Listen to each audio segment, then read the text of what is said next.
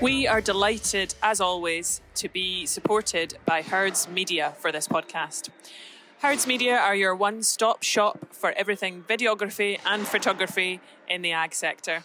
Alistair and Sophie will be delighted to help you with any needs that you have in that sector. Please do visit their website or Instagram and Facebook page and see what they can do for you.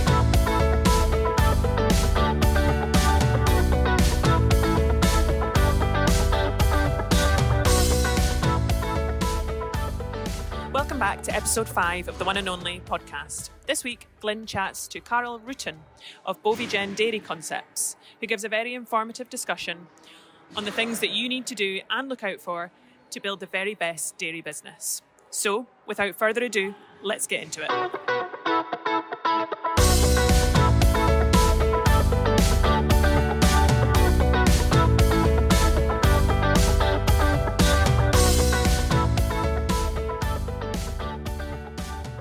Hello and welcome to episode 5 of the One and Only, and our topic today is designing the future of farming. Our guest today is the one and only Karel Rutten from Belgium. Karel owns and operates Bovigen Dairy Concept. Karel has had an amazing career in the dairy industry. Karel, I think, started as I've heard lots of stories. I think he started as a classifier for the Belgium Holstein Association. He's been an independent genetics provider for many years. You spent several years in the USA consulting with large dairy operators. You've been a partner in some elite Holsteins in Europe. What else have you done? You've been involved in several large herds operations, consulting on their design and effective team organization. And if that's not enough, you also run a successful international farm tours business. So welcome, Karel Rutten, to the One and Only. Well, thank you. Thank you, Mr. Lucas. Thank you for the invitation. It's quite an honor that you select me. Yeah, but I've known you, Karel, for what seems a lifetime. We've had many wonderful times together. We've done some amazing things. We've traveled many miles, and I hope some of our best projects are still to be deployed. Karel, our topic this month is designing the future of farming, a perfect topic for the man who I call the David Attenborough of the farming world, because I don't think there's anywhere where you haven't been where dairy cows produce milk. So, Karel, first of all, tell us a little bit about yourself and tell us about your company, Bovigen Dairy Concept. Okay, well, listen, as you know, I was born in 1964, so I have the privilege to be already 59. You can't be that old. I was born in 1964, so. Well, last weekend I was at a festival and I met some people who I didn't see for 30 years. And I've told them, I said, next time we'll meet, we'll be about 85. Anyway, but listen, I'm married with my wife, Annelies Martens. She is a health and safety engineer. And then I have 3 tremendous kids. A boy, Lawrence, 20 years old, and he's a master in animal science, and he's traveling the world. I mean, the genes, they will go on forever. And he is, since last year, January till now, he has been home for 5 weeks. The rest he was all over the world. But if there are more questions about him, but he will be, I don't know if he will be my successor, but at least he is... he has the genes and the potential to grow into the dairy business quite well. Then I have a daughter, Catherine. She is 23 years old. She's a bachelor in pedagogic science and working as an administrator at a youth service. And she's also leader of a scouting group. And then my youngest boy, the smallest one we say, but he is over 2 meters. He's 19 years old. And wants to be the youngest franchise holder of a McDonald's restaurant in the world. The youngest one at the moment is 28, but he wants to be the youngest. So we'll see where that brings him into the next years to come. Well, as you know, as you introduced me, I worked as a classifier in 88 and 89 and got involved more with genetics. And so I had the opportunity to work for a Canadian semen export company. Started in 90 and 91. And got involved with the genetics, especially, well, if you're working with the Canadians, then they have passion for good cows, they have passion for good families, and that's how I got into the real breeding industry. But then in 96, I started my own company, and that was selling semen. More in the beginning, it was because there was a lot of parallel import of semen, and start doing that. But at the end, it didn't work out well. It's not that I want to ruin the market, so I created my own company under Bovigen. Bovigen stands for bovine genetics, and you bring the two words together, and then you have my name, my company name. So in 2000, because I was traveling quite a bit, especially to North America, Canada, and the United States. And why United States? I was worked as a trainee in 84 in the U.S. in different parts of the United States on dairy farms. Well, on a big dairy farm, which was in those days like 300 cows, and so in 2002, there were a lot of people who were asking me, well, you know so many people in the US, can you take us along? We want to see what's going on. Maybe we want to relocate. So I got in touch with the dairy development company, and those people were bringing in people from the Netherlands, Germany, Belgium to relocate. And so I got a little bit more with the commercial side of the dairy business. So that means more management about also locating of animals, locating of farms, locating of good people. So I was working more as a consultant, and that was in 2007 and 2008. I moved to the US together with my family, and we worked there in especially in the Midwest, Michigan, Ohio, Indiana, and helping people to find good animals. That was the first thing to have a bread and butter, and so that did bring me to farms across the United States. So I've been to 48 states so far, all driving. If I tell you that in 1 week I drove more than 6,000 miles, or 9,600 kilometers to source cattle, going from Michigan to Minnesota to Idaho to California to Nevada to Arizona to Texas to Kansas, all those places. It's been I know all those big commercial dairies in the United States. I was in Florida, I was in Maine, I was in Vermont, I was in 2 states I haven't been to is Alaska and Hawaii. All the rest I've been all over. Wow. But then in 2008, the bank crisis came with Lehman Brothers, and then the whole economic crisis started in the US. And it was like an avalanche, and it was forced to go back to Europe because of the visa issues, and there was no business being done in the US, and that's the reason I came back, and then I resumed my business in the semen companies, in the semen business. But coming back into Belgium or back into Europe. So people ask me about my expertise in designing a dairy and designing or set up a dairy or expanding, and that brought me more into the like milking technique, management support, ration balancing, ventilation, green fuel operations, equipment, everything what has to do with farming, especially dairy farming. I have my expertise and knowledge with it. And I think that's summarized a little bit what Bovigen Dairy Consum stands for.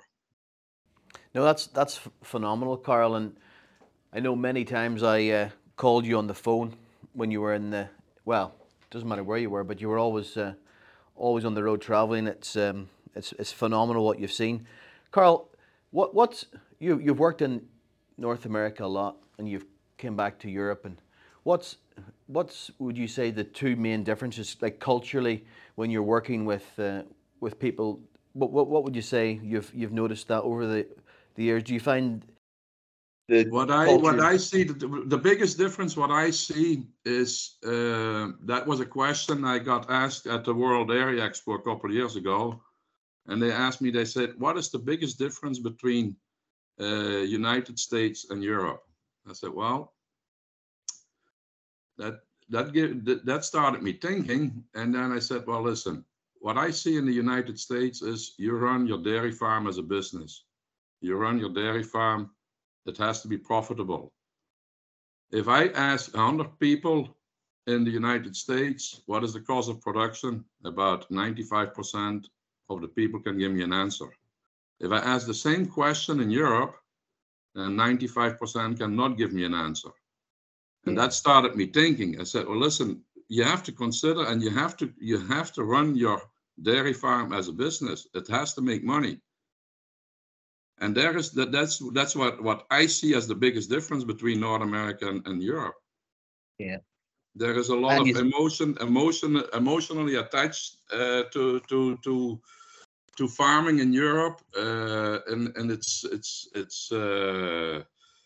well, taking over the farm and mentality and if I talk to for example, I was in Colombia last February, and I was driving around with Wade, I forgot his name, and he is the secretary of the Dairy Farmers of North America. But then you see, he says, well, listen, we have also the young farmers of Dairy Farmers of America, and those are the top 5% of the dairy farmers, and the youngest is 20 and the oldest one is 25, and they gather together, and the topics they discuss to move forward, it's just unbelievable. And that's something I don't see enough here in Europe. And do you think that will change, Karel, as the younger generations are coming forward? Do you think that emotional attachment to the land and the generational thing, do you think that's changing or not?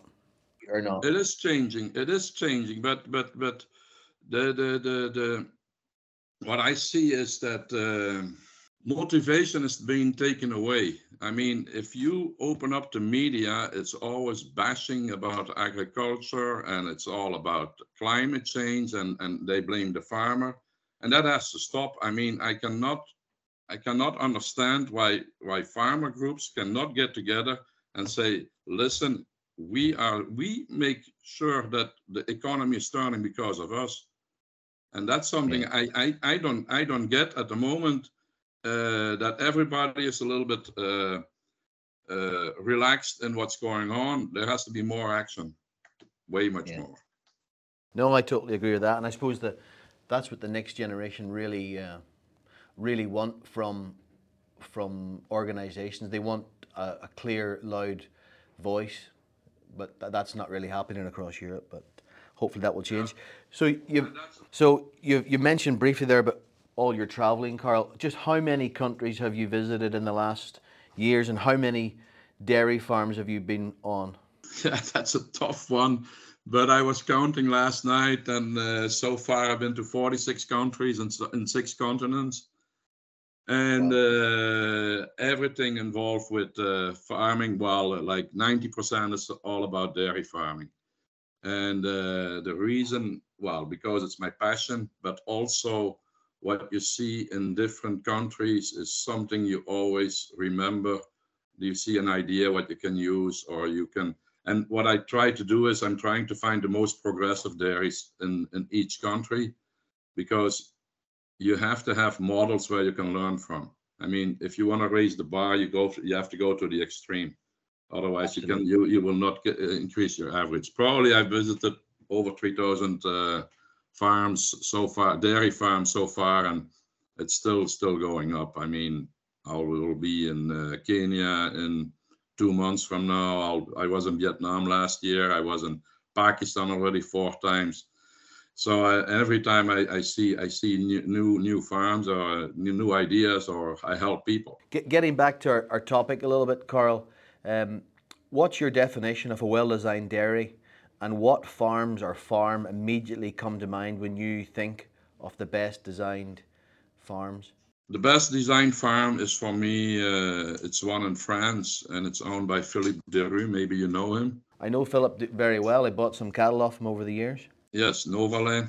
I think it's one of the best designed dairies I know so far. I've been all over the world, and every time people ask me what would you change, I said, well, you come with me and we go to France, and I'll show you this farm, because it's so well designed and well thought of on how a dairy should look like. I mean, the design of the farm is you can expand. You have an overview of the farm. It is quiet at the farm. It's all automated feeding. You can turn it into instead of a conventional barn, you can make it a robot dairy. It is so well thought of. And then also, he wants to be energy neutral. So solar panels, windmills, manure digesters. It's for me. If people ask me what is the nicest farm you can go to, then I always send them to France, really. And I've seen really many farms, but this one is one of its own. And Philippe has an interesting background. I don't think he's from a dairy background originally, is he? No, not at all. Philip is a real good friend of mine, and he started in the mining industry. He was a coal miner, and that was like 35 years ago. So he stepped into dairy farming with a different set of eyes, probably from the side. So he saw everything what he would like to do, and that's something what I see also is that you have to travel around and see what's going on and look at farming as a business. What I've told you before, what I see in the US, for example. Karel, your expertise is in dairying. That's your passion. It's always so clear to see. And so many of your designs and advice, I think, are transferable into, I think, other ag sectors. What are the 3 most important elements in designing a dairy that has a positive impact in team performance and staff retention? Well, that was also a question I was thinking of. And, well, if you travel the world, then you have to work, and especially when you go to larger dairies. I mean, a family farm can run 140 cows with 2 people. But then you grow, and then you have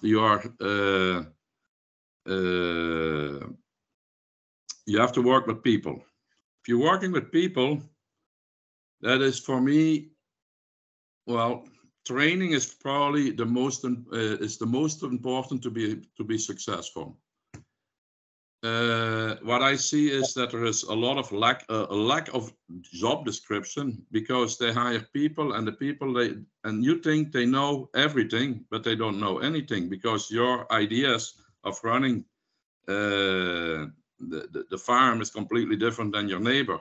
So, and that is where does that training start, Karel? Does that training start with the owners? It starts with the owners, because every person is different. I mean, if I start working for you, then you will tell me what I should do, and you name people. What you see is, for example, especially here in Europe, is that that the labor force they have on the farm, they have no expertise. They're coming from Romania. They're coming from Poland in the past, Czech Republic. but they don't have any experience with running a farm. So how will they ever take responsibility if they don't know what to do? And if you think those people are cheap, well, then you will get lost soon, eh? Because the day they find another job where they can make 2 cents more an hour, they are gone. They will not take responsibility. What you have to do is you have to create a team around you. Then also make protocols visual. And what I want to say about that is I was in Pakistan at a big dairy, 2,400 cows. They're going to expand to 7,000 cows. And they took me around, real proud. I said, well, I'm really happy that you're taking me around. But I immediately see things, what you can improve or what you can change. For example, we came to the milking parlor, and they had a big sign up with the milking technique and what is the procedure. You have to clean the teats and dry them, blah, blah, blah, blah. But it was all written.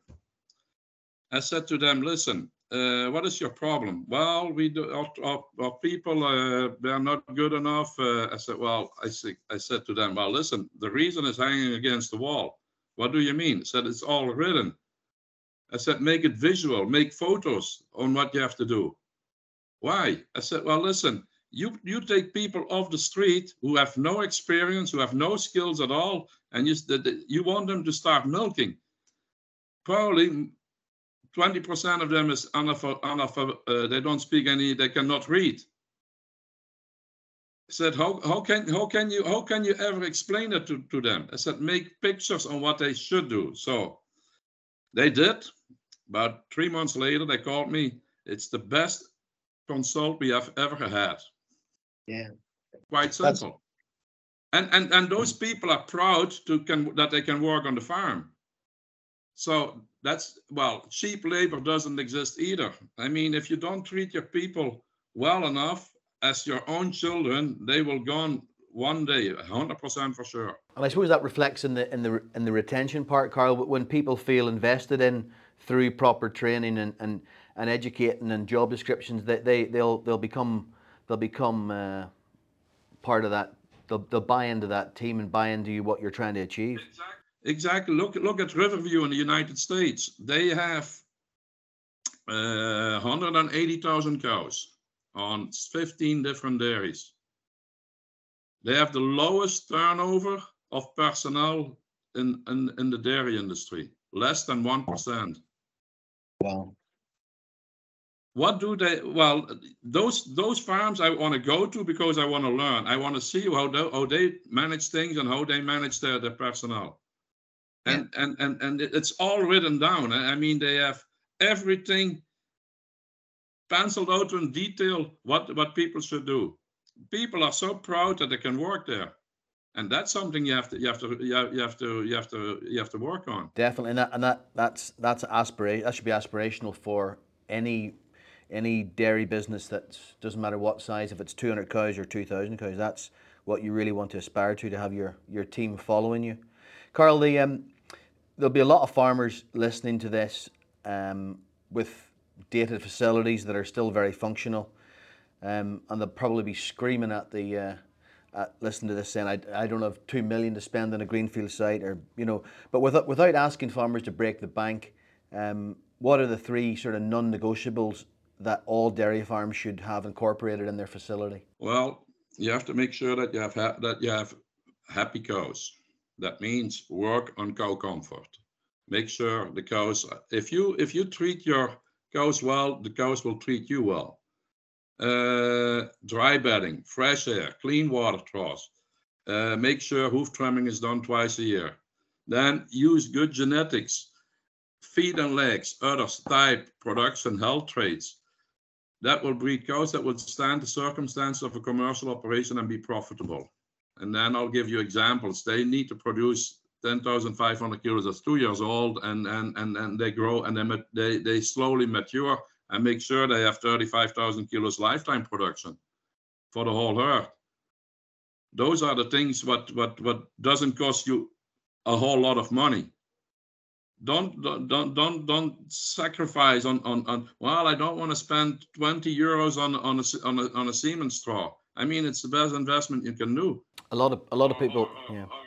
Calf hutches. I mean, just make sure that you do the best what is available for them, and you have a tremendous return on that. Yeah, a lot of people say genetics is the only free thing you get on it. It's not free, but you know, some people do say that it's a very, very good return on that investment, that $20 or the $40 or whatever it is. So yeah, no, that's a interesting answer, Karel. One of the things I've noticed when I've travelled around dairy farms over the last number of years, I'm convinced that there's a limited amount of milk that can be produced per square meter of the barn or the shed. I've sold, and you have as well, Karel, considerable number of animals from well-designed, well-managed dairies in the past, where the total milk sold actually goes up once the remaining herd has more space. In your experience, have you found the sort of the sweet spot with regards to the number of cows per square meter and the total milk sold? That was also a question what I was thinking, and well, what I see when I design farms, and that's what I did when I was in the U.S. or I was in Pakistan or Vietnam or in Europe, when well, quota was gone and a lot of farms were expanding. Yeah. Then I use a minimum of 9 square meters per cow, and that including the feed, the cubicles, the where they walk, everything included. Well, you have to consider like 9 square meters a cow. If you're straw bedding, you have to go up to 12 and 13 square meters a cow. Yeah. But for me, the performance of a cow is phenotype, and phenotype is determined by through genetics, and I Yeah. think genetics comes in for 10%, and 90% is environment and management. So in your breeding decision, you have to improve the weakest trait to have the fastest improvement. And I've told you before, when you breed for the extreme, for example, you have a weak trait, let's say feet and legs, then use the best bull you can find, what has the highest deviations for feet and legs, and use them across your herd, because then your average will go up. It's something, and you know him as well, our friend Papa Quaini. He told me, Yeah. he said, listen, if you want to improve your herd, if you want to raise your average, you have to go for the extreme. Otherwise, your average will never, ever go up. And that's what I see, for example, in mating programs. They want to do a complementary mating, and they are looking for so many traits that you don't improve anymore. No, I remember discussing that at length with Peppo, and the results in the Castle Verde herd in Cremona over the years been phenomenal, and you can I see that in lots of the like Riverdane, Mark Nussford as well is exactly the same breeding philosophy, but as you say, the mating programs don't achieve those sort of. It's almost the opposite, Karel. Yeah, exactly, and that's why it's the technique doesn't stand still, but look at all the semen providers nowadays is they only can sell numbers. They're not selling I mean chromosomal mating and all that what is coming around. I don't believe in it. Sorry. It's they don't. You have to look at cows and you have to improve your breed. It's quite simple. Look, I don't get attracted to a bull what is 3,500 in TPI and who has high runs and short teeth and just so legs, but he's maybe high in health traits. So what? Breed for a good cow. Yeah. Robotics have and continue to impact what's happening on farms around the world. Your son Lauren is currently in Chile, I think, Karel, is that right? As part of the management team on the largest robotic dairy in the world. And I know we'll have him on the one and only next year when when the topic will be about robotics in food production. I'm looking forward to having Lauren on.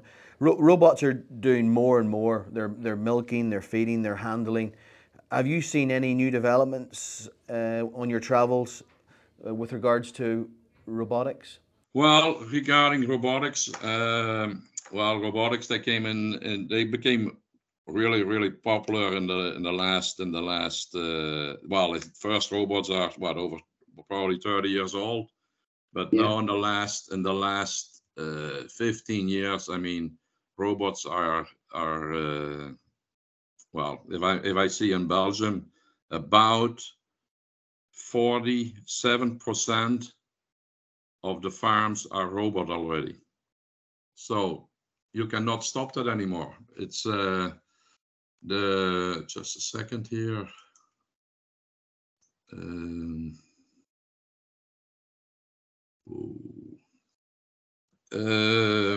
The evolution of robots. For example, you buy a new phone today, tomorrow is outdated. You buy a new computer, tomorrow is outdated. Today you buy a robot, tomorrow is outdated. Well, I mean, they still can fine tune it, but what you see is they keep developing and keep fine tuning the robots till, well, that everybody can work with a robot. In the past, you needed to have technical skilled people, and I don't see in 5-6 years from now that probably it's not necessary anymore, because what you see is those big companies like Lely or Dillaval or Gia or whatever, they will monitor your farms constantly, and they will send you spare parts, what needs to be changed.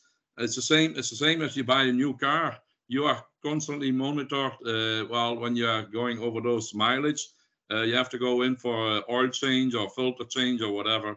And with robots will be exactly the same. I was at a dairy in South Dakota. They have 24 robots, and they doubled. I was there unexpected visit on a night at 7 p.m. last year, and there was a guy running around. Welcome. I said, oh, can we visit? Yeah, sure. Do you have time? Yes. What are you? I'm the night shift guy. One guy running 24 robots, doing the calving and everything. So wow. Now what they did, and then in total, the total shift of the whole farm on 24 robots, which is 1,400 cows, was 11 people. And that's including feeding, breeding, calving, everything. Now they doubled in size. They have now 48 robots, and they're running it with 13 people. Wow. It's just unbelievable. It's just unbelievable. The design of that farm, I mean, it's just, it's one of the best farms I know at the moment. Robot dairies. And they're able, Karel, South Dakota, and I've traveled there a lot. They have no problem with like freezing in the wintertime. Are they quite enclosed robotic barns up in South Dakota? Yes, completely. All those bigger dairies, they're all cross ventilation. There is no room to let them outside. And for example, my son was at the dairy in Chile. That's the biggest one in the world. They have 84 robots milking at the moment, but they will go to 90 robots in within the next months to come, and production is 46 kilos per cow a day. That's just phenomenal. So that's sort of production that we never would have dreamt about 30 years ago. But I still think there's potential for that to continue to improve. Yeah, and while you go to that farm, I was there in last April because I was in the U.S. and from the U.S. flying to Chile is only 8 hours instead of flying from here. It's 24 hours. So I went to go and see my son, and I was just amazed about the quality of feed, the quality of animals, the layout of the farm, the design of the farm. It's all forced milking. it's just unbelievable. The number of visits they have per robot, it's just phenomenal. Well, if you produce 46 kilos with 5,000 cows on a robot dairy, then you know what's going on. It's unbelievable. Yeah. Also, what they have is it's a Dilaval dairy, and what you have is during the day shift they have 8 robots per person, and during the night shift it's 16 robots per person. So there are only 3 guys qualified or technical skilled to when there is a breakdown, and all the rest is just walking and bringing up the cows and all that. It's just unbelievable. And what I see is in the next 20 years probably will be 75% robots. Even the big dairies. Have you noticed any difference, Karel, in the nutrition of a dairy farm, or how and when you feed a robotic herd? Is that different than a normal milking powder herd or not? No, but that's a question you should ask Lawrence, because Lawrence was involved as assistant nutritionist at this dairy.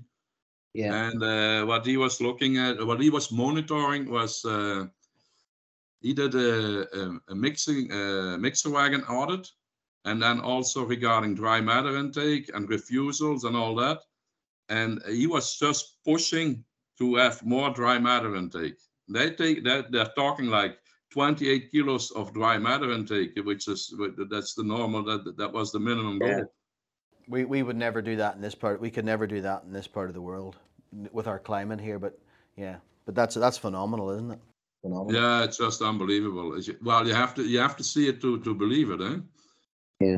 Karel, this probably will be maybe difficult to answer. However, I would like your opinion on these sort of 3 things. What part of building design can impact milk production most, and why? And also the same question with regards to longevity and fertility. Well, if I what you ask me is indeed, it's a difficult question to answer, but like micro things, what you can change is make sure you have clean feed alleys with coating, that there is no mold what can be developed. I mean, you have to push for dry matter intake, that you can increase the milk production.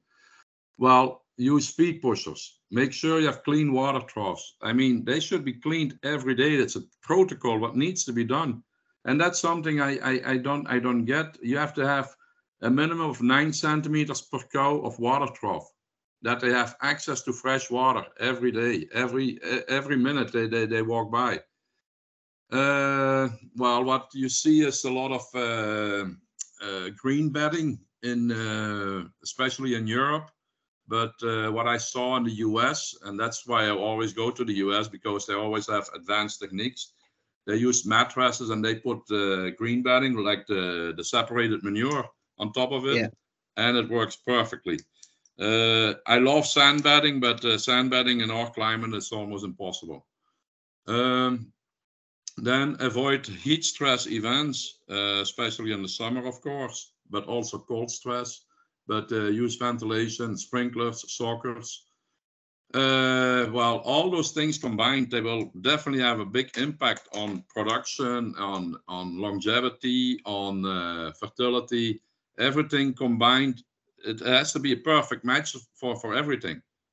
And that's how I see out, and that's why I travel the world, just to see what's going on. And as I said before, I go to the farms where I can learn the most. For example, I was at Perry Creek in Iowa, and they're milking 7,000 cows, and there are only 2 cows in the hospital pen. It's phenomenal, huh? Can you imagine? 7,000 cows, only 2 cows in the hospital pen. So they must do something wrong. They must do something right. I mean, Yeah. it's penciled out into detail. Eh? We went over the repro figures. Less than 1.8 insemination per pregnancy over the whole herd. The goal, the breeding goal, is to have 13% of the herd has to be over 4 lactations. Yeah, that's exciting. For me, they're exciting figures, Carla. I mean, They and make it. then I said, well, you have any heifers for sale? Well, you put yourself on the list, because I have my customers. I cannot take any more. It's just unbelievable. It's all penciled out to details, and it's it's a combination on all the questions we have covered. It's about job description, it's about personnel, it's about labor force, it's about teams, it's about nutrition, it's about cow comfort, it's about heat stress, it's about feed pushing, it's about dry matter intake. It's a combination of everything. And that's why, Carl, I asked you to come on today, because over the years I've always loved talking to you about dairy and milk production, and so many other people you talk to. It's all about, our topic today is designing the future, but you haven't talked about really spending money. You've talked about making sure all those protocols and making sure the water, the beds, all of those things that most dairy farms can be improved just through doing things in a really correct and with good protocols. And that's probably why a lot of the farms you work with are really successful, was you enforce those simple things are done correctly day in, day out. Yeah, keep it simple. That's always been my strategy. And I, for example, when quota was gone, now we want to we'll milk 150 cows, and we want to expand to 400 cows. I said, well, 400 cows, okay, no problem. But just take the calculator. The average time you spend on a cow, it's 26 hours a year. That's including milking, feeding, hoof trimming, treating, transition, everything. I said, listen, you take 400 cows times 26 hours. It's 10,400 hours a year. You have to spend on cows, 400 cows. How are you able to do that with 2 people? It's not possible, because you have only 2,400 hours max per year. Yeah, but we will find labor. Yes, but make sure you do a job description first before you find labor, because nobody will come. That's a figure, Carl, I've never heard, but that's an incredible. Just repeat that, Carl. Each cow is 20 on average, and that means if you're fully automated, you need 26 hours per cow per year. Yeah. Okay. If you're not automated, then you are anywhere running like 30 to 32 hours a cow a year. Yeah. So just multiply the number of cows by the hours you need to spend, and then you know exactly how much time you have left. But there's not much time left. Not much time left, no. Carl, that's phenomenal. Let's talk a little bit about your global travels, Carl. Your famous Bovigen cow head sticker is on hundreds, if not thousands, of dairy farm entrances around the world. It's just amazing. I always smile when I see that cow head, and I normally say, well, he's been here as well. But tell us, share with us a little bit about the story behind. I'm not the only one who says that. You have been here. Yeah, it's amazing. Well, the cow head came. I'll tell you. I'll tell you the honest story. The cow head came from the Holstein Canada logo without the maple leaf. So we took the the contours of the head, and we designed the cow head. So a guy was working for Eddie Pussemier. He designed it, and I have to help him fine-tuning. But he said, well, I don't want to commercialize it. I said, well, listen, I want to take it over, but I'm not going to commercialize it either. I'm going to put it on for free. So everywhere where I go in the world, I have my co-head with me, and I put it on any door what I can see or what I find. But they have to be good genetics. They have to be top performance. They have to have the management skills that they deserve a co-head like what I put on. So there is no name on it. There is no contact information, but everybody knows it's me. And it's so far there are probably 3,500 already all over the world. Everywhere I go, or where Lawrence goes, my son, he will take them along and puts them on. So within I don't know, maybe in another 15 years, and then every dairy farm should have one. I didn't realize there was a criteria for getting one. So I'm pretty privileged, Karel, because when I lived in Canada, you put one in on my truck. But no, Karel, tell us a little bit about like you run a very successful farm tours business, and you take tours all over the world, and you've told us already a bit of a memorable tour. But just share with us a little bit about how your tours work and where you take farmers. Okay, so I have I organize on a regularly basis farm tours. I always combine it with an event like a show or a machinery show. Everything what has to do with agriculture. For example, every year I take people to the World Ag Expo in Tulare, California. From now on, I will go to the Canadian Dairy Expo in Ontario, Stratford.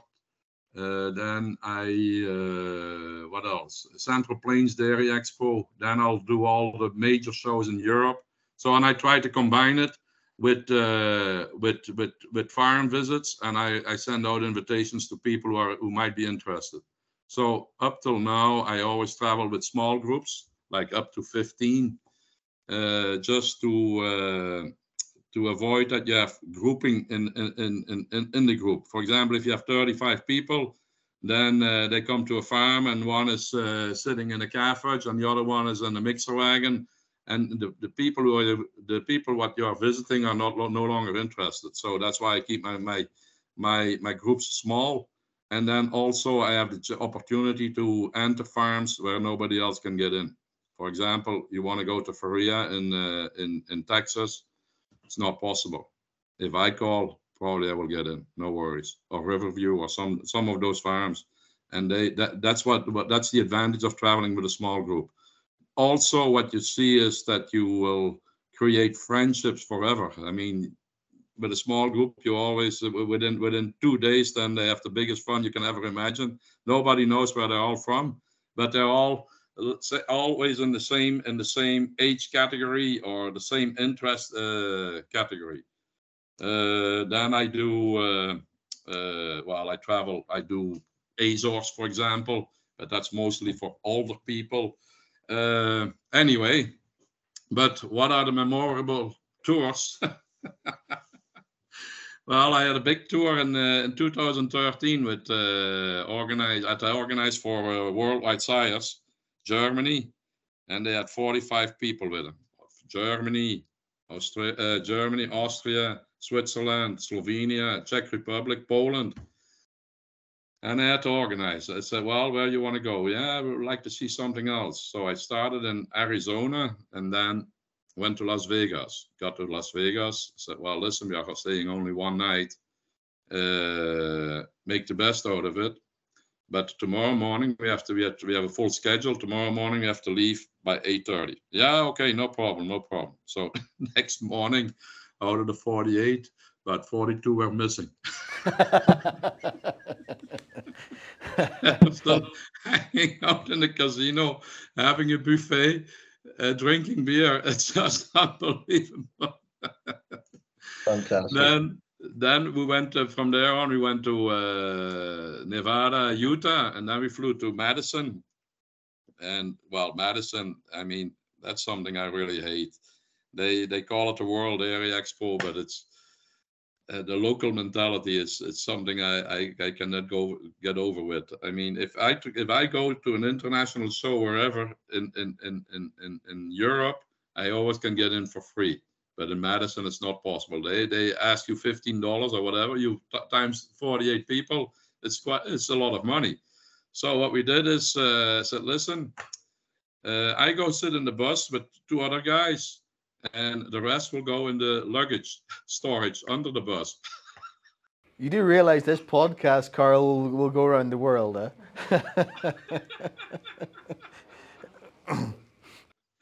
So it was just unbelievable. And then another one. With all young guys. The youngest one was 19, and the oldest one was 22 or 23. So I wanted to get into a bar in Las Vegas.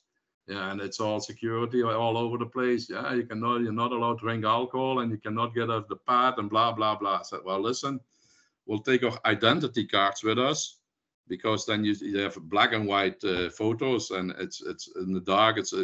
What we do is we swap. I go in and I give my identity card to somebody else, so it looks almost familiar to me. So that's how we all got in. 23 guys. Oh, I said, well, listen, tomorrow morning we have to leave very early because we're going to visit a dairy in the desert. They're milking 4,800 cows. I said, who wants to join? I said, well, listen, I want to have a diplomatic vote. I said, who wants to join? But we have to leave early. I said, well, or we go, or if we're not going, then we're going to stay here and we party all night. So 23, 24 raised their hands. So you can safely say the Bovigen tours are good fun, Karel. Eh? That's amazing, Karel. No, just we're getting just maybe we'll speed it up a little bit, but I want to get your opinion on this. If you were a young person milking cows in Europe today, and you had the chance to sell up your enterprise and move anywhere in the world, from your experience of traveling, where would you go now? Where's the best opportunities to milk cows on this world at the moment? Well, before I do that, and if I was still young, and still young is like under 25 or under 30, I would jump on a plane and wouldn't come home for the next 2 or 3 years, just to find out where do you feel comfortable. Yeah. I would definitely go to a place, settle to a place where the people are entrepreneur minded. That means they look at you as a business person, that you want to make profit, that you want to make a good living, that you contribute to the economic development in the region where you're in. Then where agriculture is in general is seen as an economic part of the industry.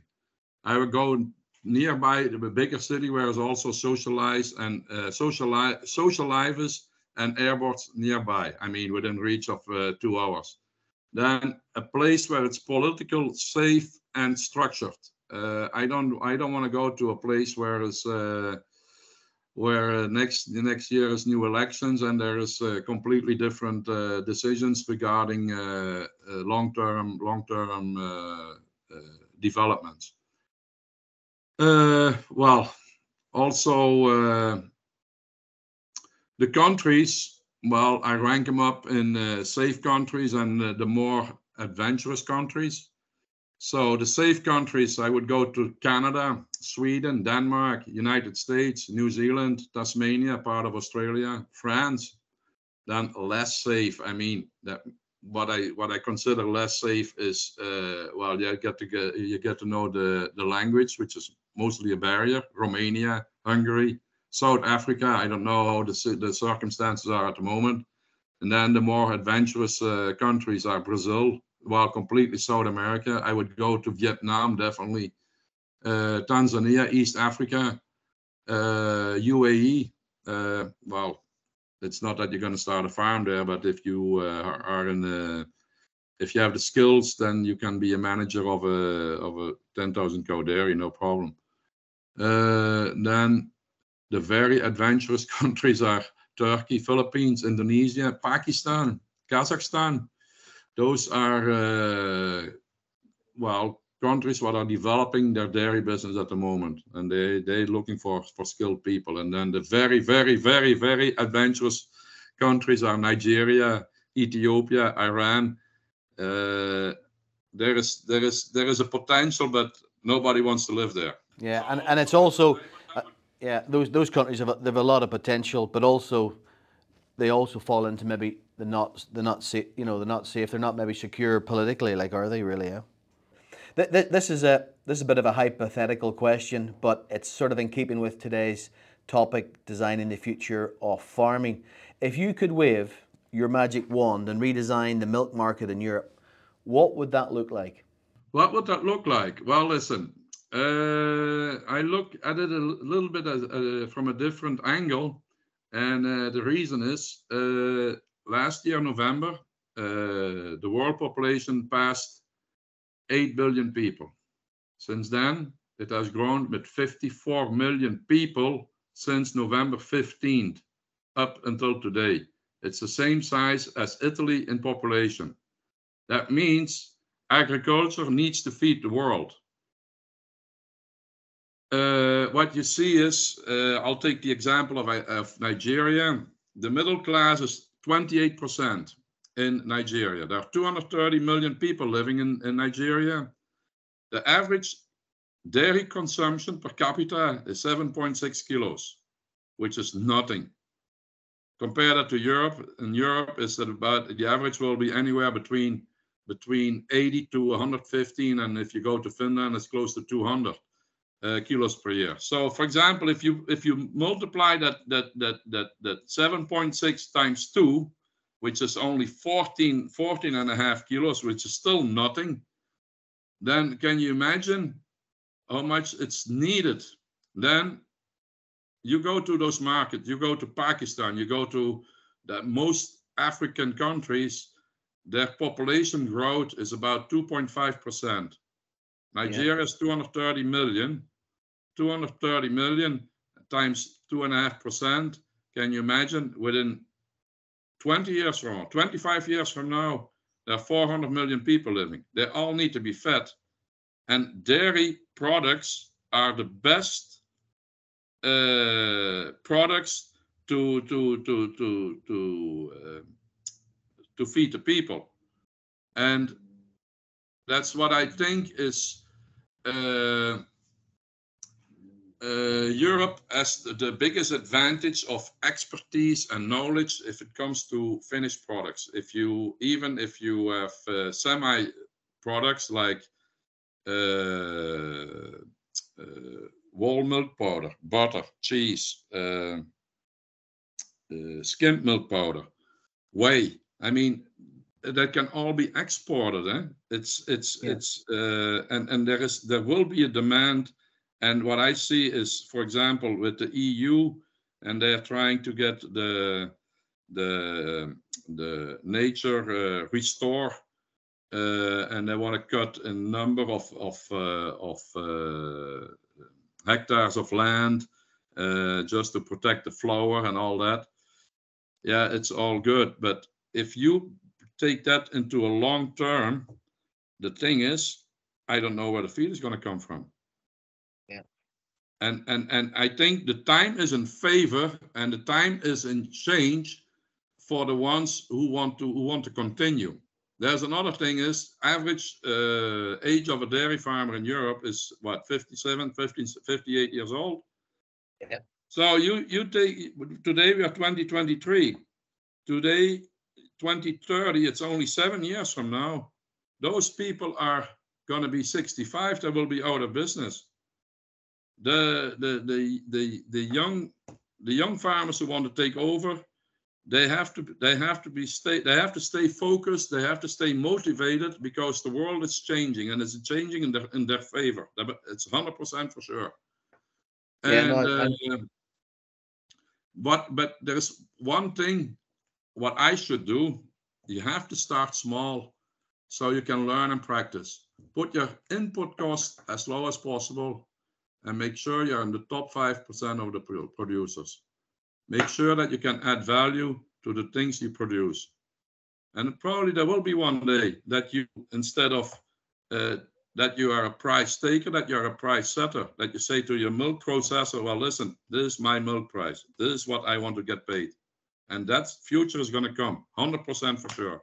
But it will take probably another 5, maybe 10 years, but it will change, 100% for sure. Yeah, I believe that, Karel.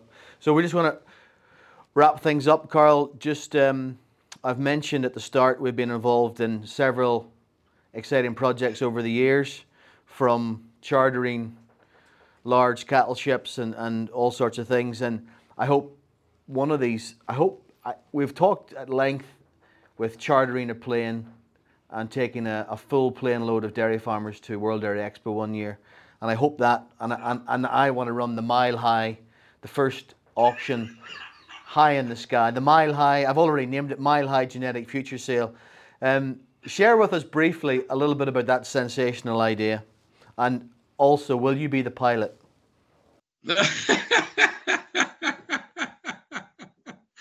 Well, indeed, we have done a lot of things together. Oh my God. I remember driving down to Italy. We had to bring 2 heifers. Oh, I forgot about that. Yeah. They were.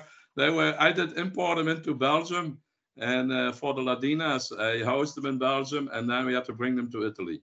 But the morning before we left, I bred one heifer, the Mason, I think, or a Lee, and I bred her to Alan. Alan, I remember that. Yeah, I bred her to Alan because Alan was a bull they could never use in Italy because there was no import permit.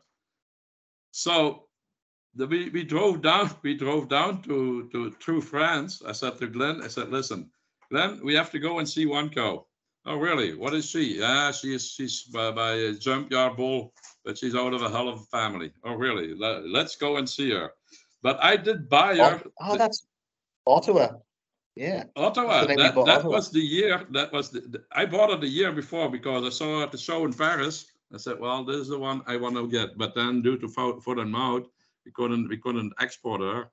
And the year later, or the same year in 2021 in October, I still remember, last week of October. So we drove down to Italy and we stopped along the way to go and see Ottawa. And well, you were so excited. She was a beautiful 2-year-old, beautiful cow.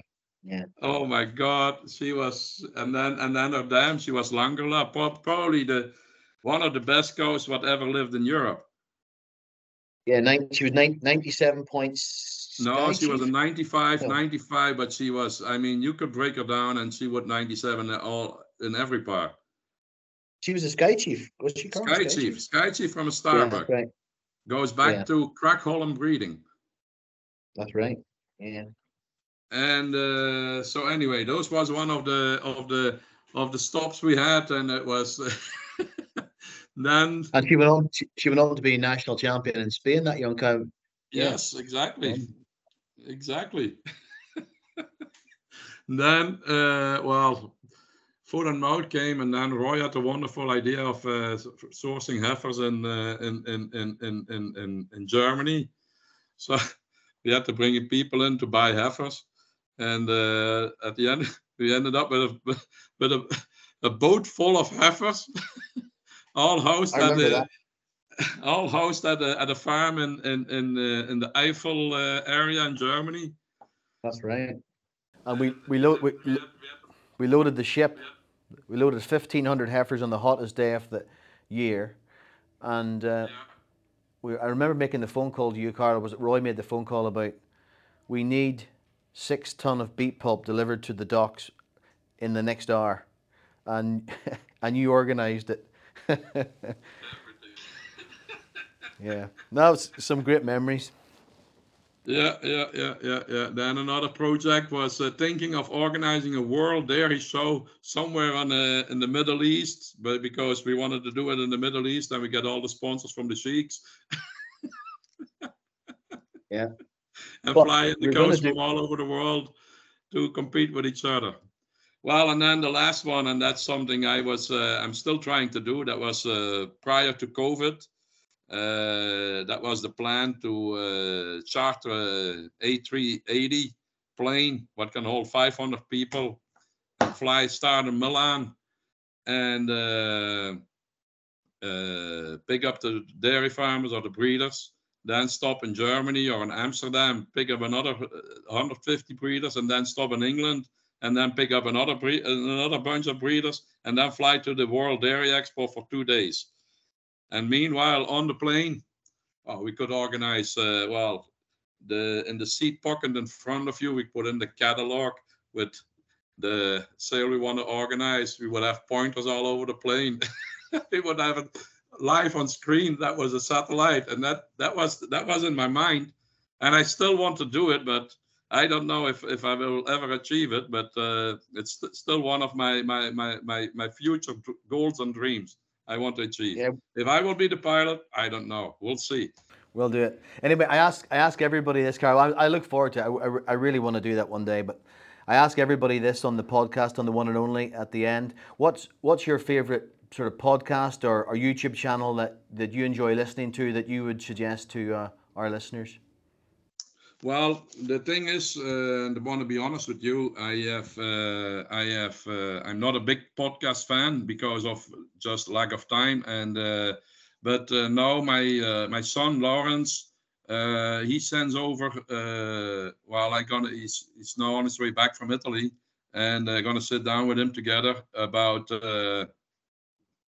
He listens to podcasts all the time regarding management, regarding feeding, regarding protocols, regarding human resources. And those are the podcasts I really would like to hear, especially in agriculture, because the agriculture is the economic drive of everything. Eh? If there is no agriculture, there are no economic activity anymore. And we have to create, we are in the world to train people, to motivate people, to that they have access to the right knowledge, and that they are responsible to feed the world in the years to come. And that's how I want to conclude. Thank you, Karel. Thank you. I really appreciate you giving up your time to be part of the One and Only this month, and I really look forward to seeing you somewhere in the world, hopefully at World Dairy Expo in October.